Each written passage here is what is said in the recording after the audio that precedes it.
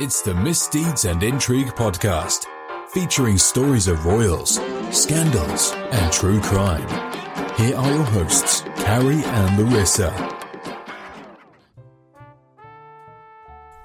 Hey, real quick before we get started on this show, there was an issue with the audio. I tried to clean up best I could, but it was hurting. So we're just doing a quick segment in the front. Larissa's going to sound a little muffled. Believe me, we're getting our stuff together.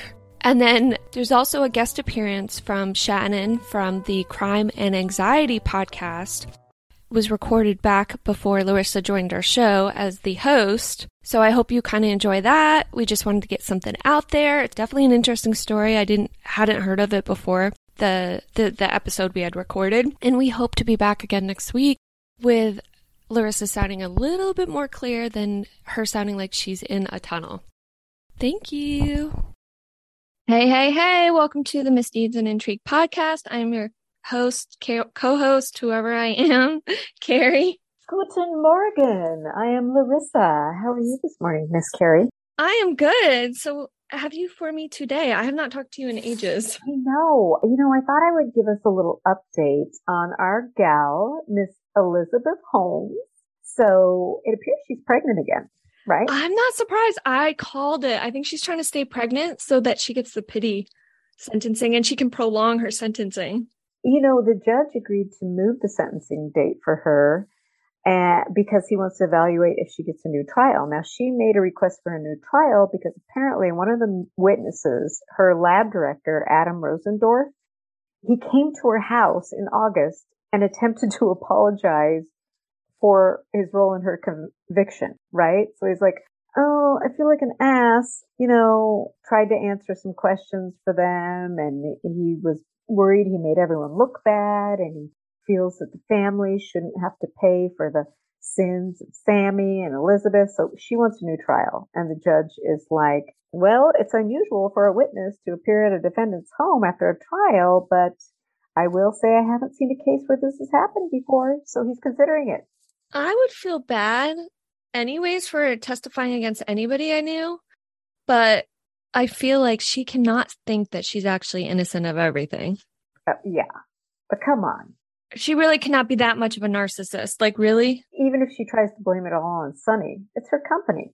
She's the one who got him involved in her company. Yeah, and if you watch any of the documentary about her, she was directly involved with misrepresenting to investors and all that.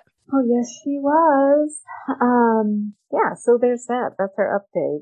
Elizabeth Holmes may not have to begin her 11-year prison sentence as soon as prosecutors might have hoped for. According to reports, Holmes' legal team is expected to appeal her 11-year prison sentence, therefore delaying the date that she would turn herself in.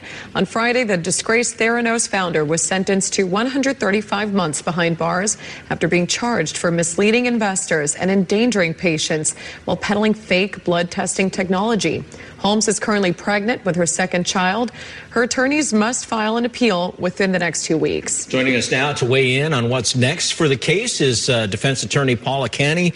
Paula, thanks for being with us. The whole thing about her being pregnant, going to prison is raising some eyebrows because it's not something that we think about a lot when you're talking about a convicted criminal. So tell us how this will play out. She'll have the child in prison and then they'll be separated. What happens?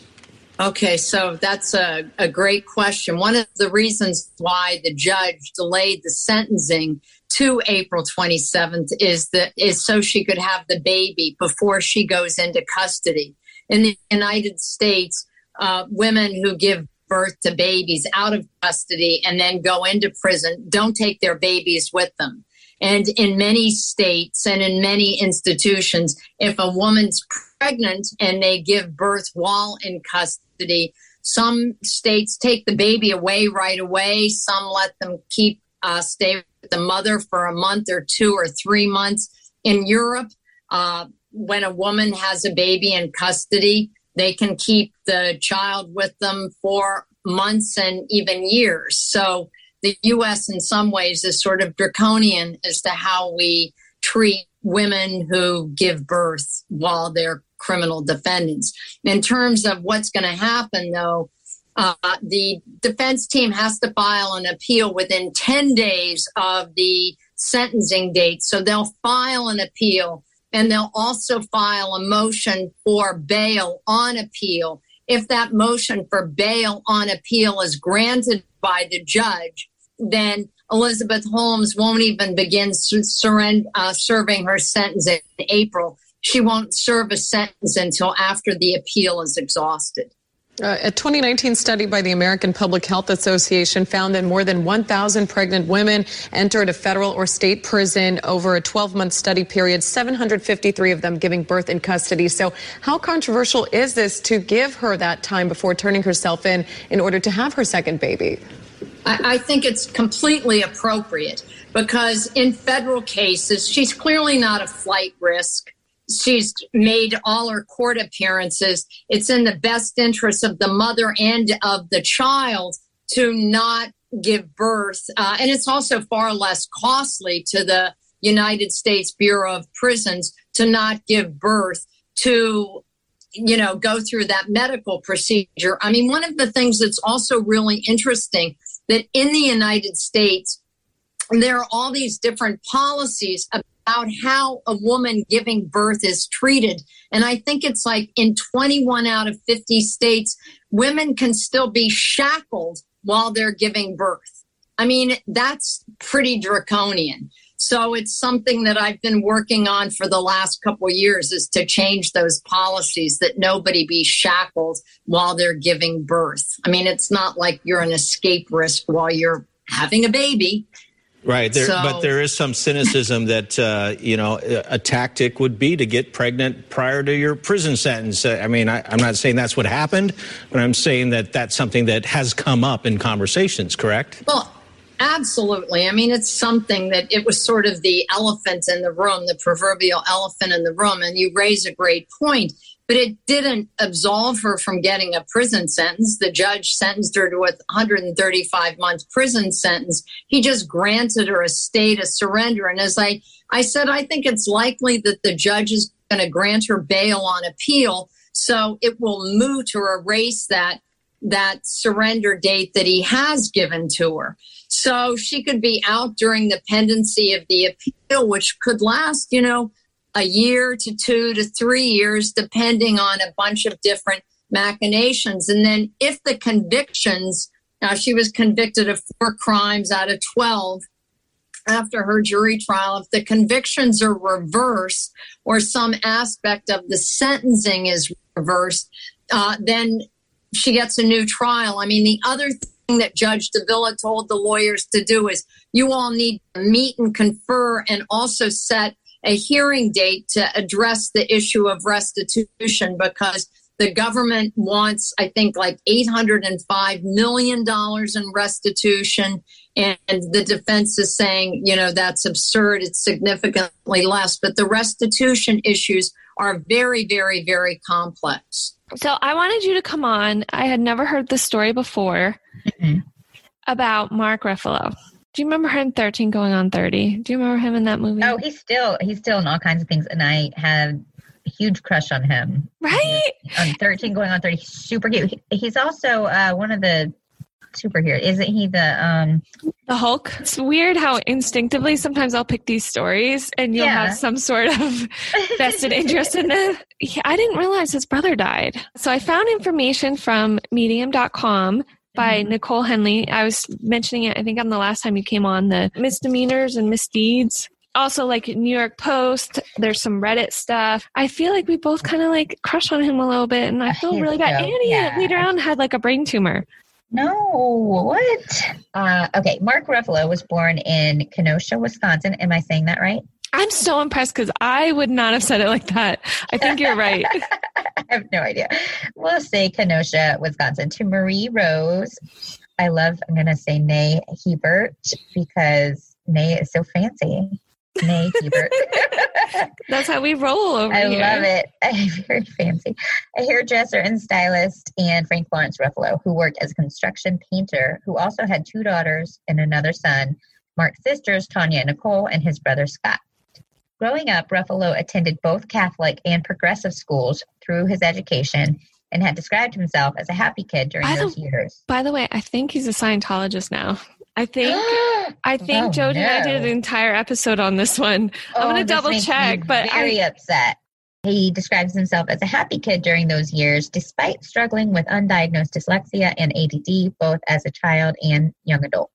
Having spent his teen years in Virginia Beach, Virginia. Oh my gosh. What? Paul Haggis claims a Scientology spy posed as a Time reporter requesting an interview. And he was saying, Mark Ruffalo on Twitter, Scientology anti-drug program, fabricated court order suggests attempts to silence. He has some sort of affiliation with Scientology.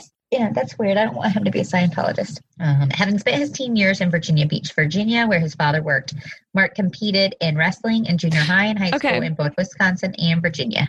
Michael Pena is the one that's the Scientologist. Okay, not Mark Ruffalo? No, they kind of look like each other a little bit. Michael Pena looks a little younger than him. Thank God. Sorry, I got that wrong. But he does look like a younger version of him, so I'm really sorry. That is a big relief to me. Yeah, me too. I know, me too. I was just like, really? Yeah, I don't like Scientology at all.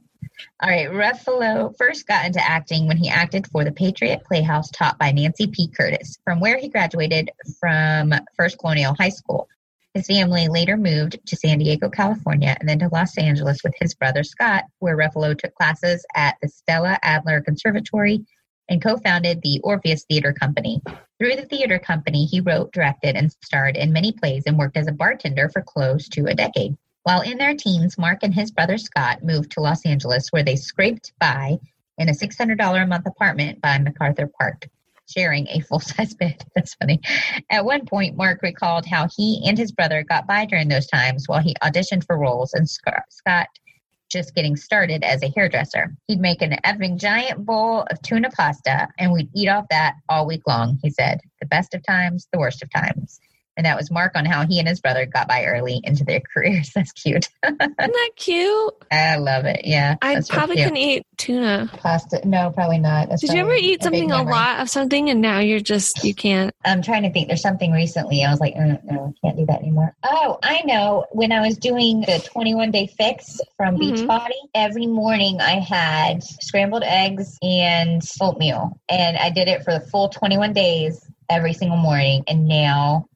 And that was a couple years ago, and I'm still like ick about scrambled eggs. I eat fried eggs or boiled, but scrambled eggs kind of makes me want to throw up. There's a lot of unanswered questions about a tragedy that hit the family. His success in L.A. was beginning to rival that of his younger brother Scott, who'd become a popular hairstylist in Beverly Hills. For the longest time, I was Scott Ruffalo's brother. Really? Yeah. I mean, he was the mayor of Beverly Hills. He was just so beloved there. Then in 2008, Scott Ruffalo was found shot in the back of the head. They never solved his case, did they? They made a kind of a last scrambled effort to solve it, and they ended up just closing it as a homicide. How did you feel about that? You know, it'll be the great mystery of my life. How do you make peace with a mystery like that? The way you make peace with every mystery, you just live alongside it. At the end of the summer, my wife and I looked at each other and said, what are we doing? Why are we going back? We're so happy. Grieving the loss of his brother, Ruffalo left L.A. and moved to a farm in upstate New York with his wife Sunrise and their 3 kids. He was considering a career change when he took a part in The Kids Are All Right as a sperm donor to 2 lesbian parents, played by Julianne Moore and Annette Bening. What about your social life? My social life?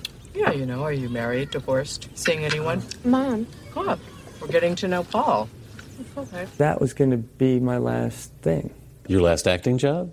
Basically, yeah. I mean, I didn't know if I would ever act again. But I was like, you know what? I'm done with this part of my life for a while. So Scott, the brother, was a married hairdresser, but I think he lived on his own, they said. And they would just see like a woman coming and going, the neighbors did. Right. But he was pretty successful in Beverly Hills. He was found with a shot to his head and a gun in his left hand at his Beverly Hills condo. And he was immediately rushed to a hospital. A week later, he died. He was only 39. So the investigation and the death led police to two persons of interest, both of whom were with Ruffalo at the time of the shooting. Shaha Adam, Adham, 26, a wealthy Saudi businesswoman who supposedly, through her grandfather, she was related to the Saudi royal family. Right. And her boyfriend, Brian B. Schofield, 29. The detectives knew Adam had been at Ruffalo's because his home surveillance caught her at his condo. Both she and Schofield were taken in for questioning. Afterwards, they were released, but later booked on suspicion of attempted murder before ultimately being released again. As stated by one law enforcement source, I know there was more than one set of prints on the gun. One was Ruffalo's. According to the female, Ruffalo was shot during a game of Russian roulette gone wrong. What? Which is really weird. And I wish playing that game. Tried to find what time of day this was, but I couldn't. Her version of events leading up to the shooting was, according to her lawyer, Ronald Richard, his client was there to pick up some keys when he, Ruffalo, decided to play a game of Russian roulette.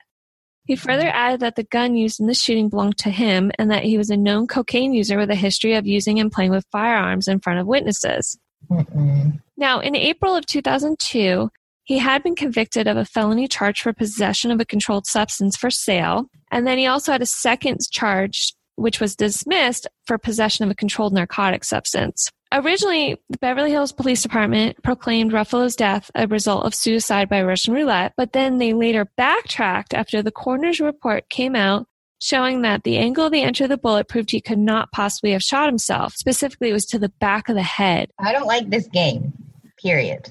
Nobody should be playing it. With no other leads in the case and the only two known suspects to his death now off the hook, his death remains unsolved to this day. Wow. And the Beverly Hills Police Department closed it. They said Adam died of an apparent drug overdose in January of 2012, but it didn't get reported until the following month. But I actually thought Schofield was. So I'm going to look this up really quick. Sorry. We're this is live action, but behind the scenes. Exactly. We're just whatever.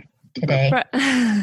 She did. She's the one that died. I really thought it was Schofield that died. This is from the LA Times. She had died January 6th after being admitted to Cedars-Sinai Medical Center, according to the LA County Coroner's Office. She had been arrested in 2008 and later released in connection to the Ruffalo homicide investigation. They believe that sources may have played a role in her death, but they would not discuss what type of drugs were involved. I think some of these drugs make you very paranoid. Is that what they were doing? Kind of playing around? But I really am surprised that they closed the case after she died and not he died. Yeah, that's very shady. Details. I don't like it. Ruffalo may have had his flaws and vices, but he was described as a well-known and well-liked guy. He had been a successful hairdresser, like I mentioned before. He had a license in cosmetology since 1991. He set up his corporation in 2001, Ruff Incorporated, and he worked in salons in Santa Monica, Beverly Hills, Giuseppe Franco Salon. Mark Ruffalo had to take some time off in order to deal with it. And later on, he picked roles, I think, that were the embodiment of his brother or whatnot, because he really credits with his brother. He basically says he owes his entire career to him. On Reddit, because I was looking around, because they always have some really good theories on Reddit. If you ever want to know what happened to somebody, they have some great theories. Okay. And a guy posted, I worked with Brian Schofield for about a year preceding these events, and let me tell you, this was the office hubbub for months. Brian was a huge tool, but not a killer. I honestly think they were all super high and pulling a deer hunter. It's weird to me that it was ruled a homicide, but everyone present was quickly released.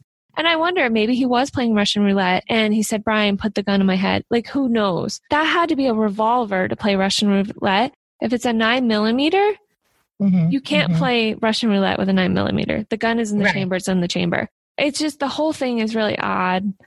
I wonder if it's an accidental homicide. And they did find cocaine and morphine in his system. I was about to say, I was looking, they found cocaine and morphine. You don't know what that's going to do to you. That can jack everybody up and make you think, hey, he's coming after me. Or, first of all, what kind of frame of mind do you have to be in to play Russian roulette for real? For real play it? Yep. You got to be in a crazy frame of mind. Maybe they all were. The neighbors said this is really strange. It's obviously not just a break-in. Robbers don't just routinely go to Beverly Hills in the middle of the night. So the building was really secure. Mm-hmm. She heard no sounds of gunshots or scuffle, even though she lived close by, and that police had knocked on her door at 4 a.m. So I wonder who actually reported it, because they jetted off from the scene, didn't they? Yeah, evidently. I wonder if it was just an accident, and maybe that, is it still listed as a homicide? But the case is closed. But I wonder if it was a homicide and just accidental, and they've gotten the story from the people and they've just kept it closed. Everybody was on drugs and crazy, and that's what happened. That's why I wonder if they're just like, well, this is too confusing. There was drugs on the scene. It wasn't an intentional thing at all. That's very sad, though. It's super sad. It kind of breaks my heart. Mark Ruffalo told CBS Sunday Morning in 2014, this will likely remain one of life's greatest mysteries. Oh, isn't that sad? Yeah, it just breaks your heart not knowing and not having a definite closure on what happened. R.I.P. Ciao, darling.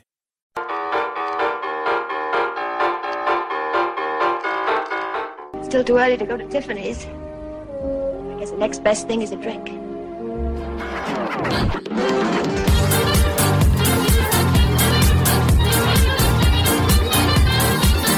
I will never be the woman with the perfect hair who can wear white and not spill on it.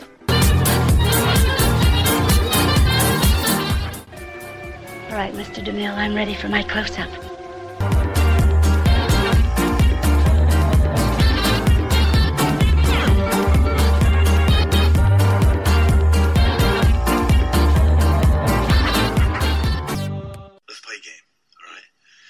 Count of 3, name your favorite dinosaur. Don't even think about it. Just name it. Ready?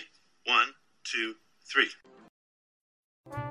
Hey, it's me again, and you thought you probably had enough of my voice by now. Just a quick reminder to find us and follow us on Instagram, Twitter, and Facebook at Miss Intrigue Pod. Follow us on Pinterest and Flipboard, where we collect featured stories from across the internet of royalty, chronicles of interesting events in history, and of course, true crime. Lastly, check out our YouTube channel, because everyone has one, right? That features playlists of documentaries and other related segments from our podcast topics. And if you want to hit us up, check out MissDeedsAndIntriguePodcast.com. But we don't have a complaints department, just to give you a little heads up.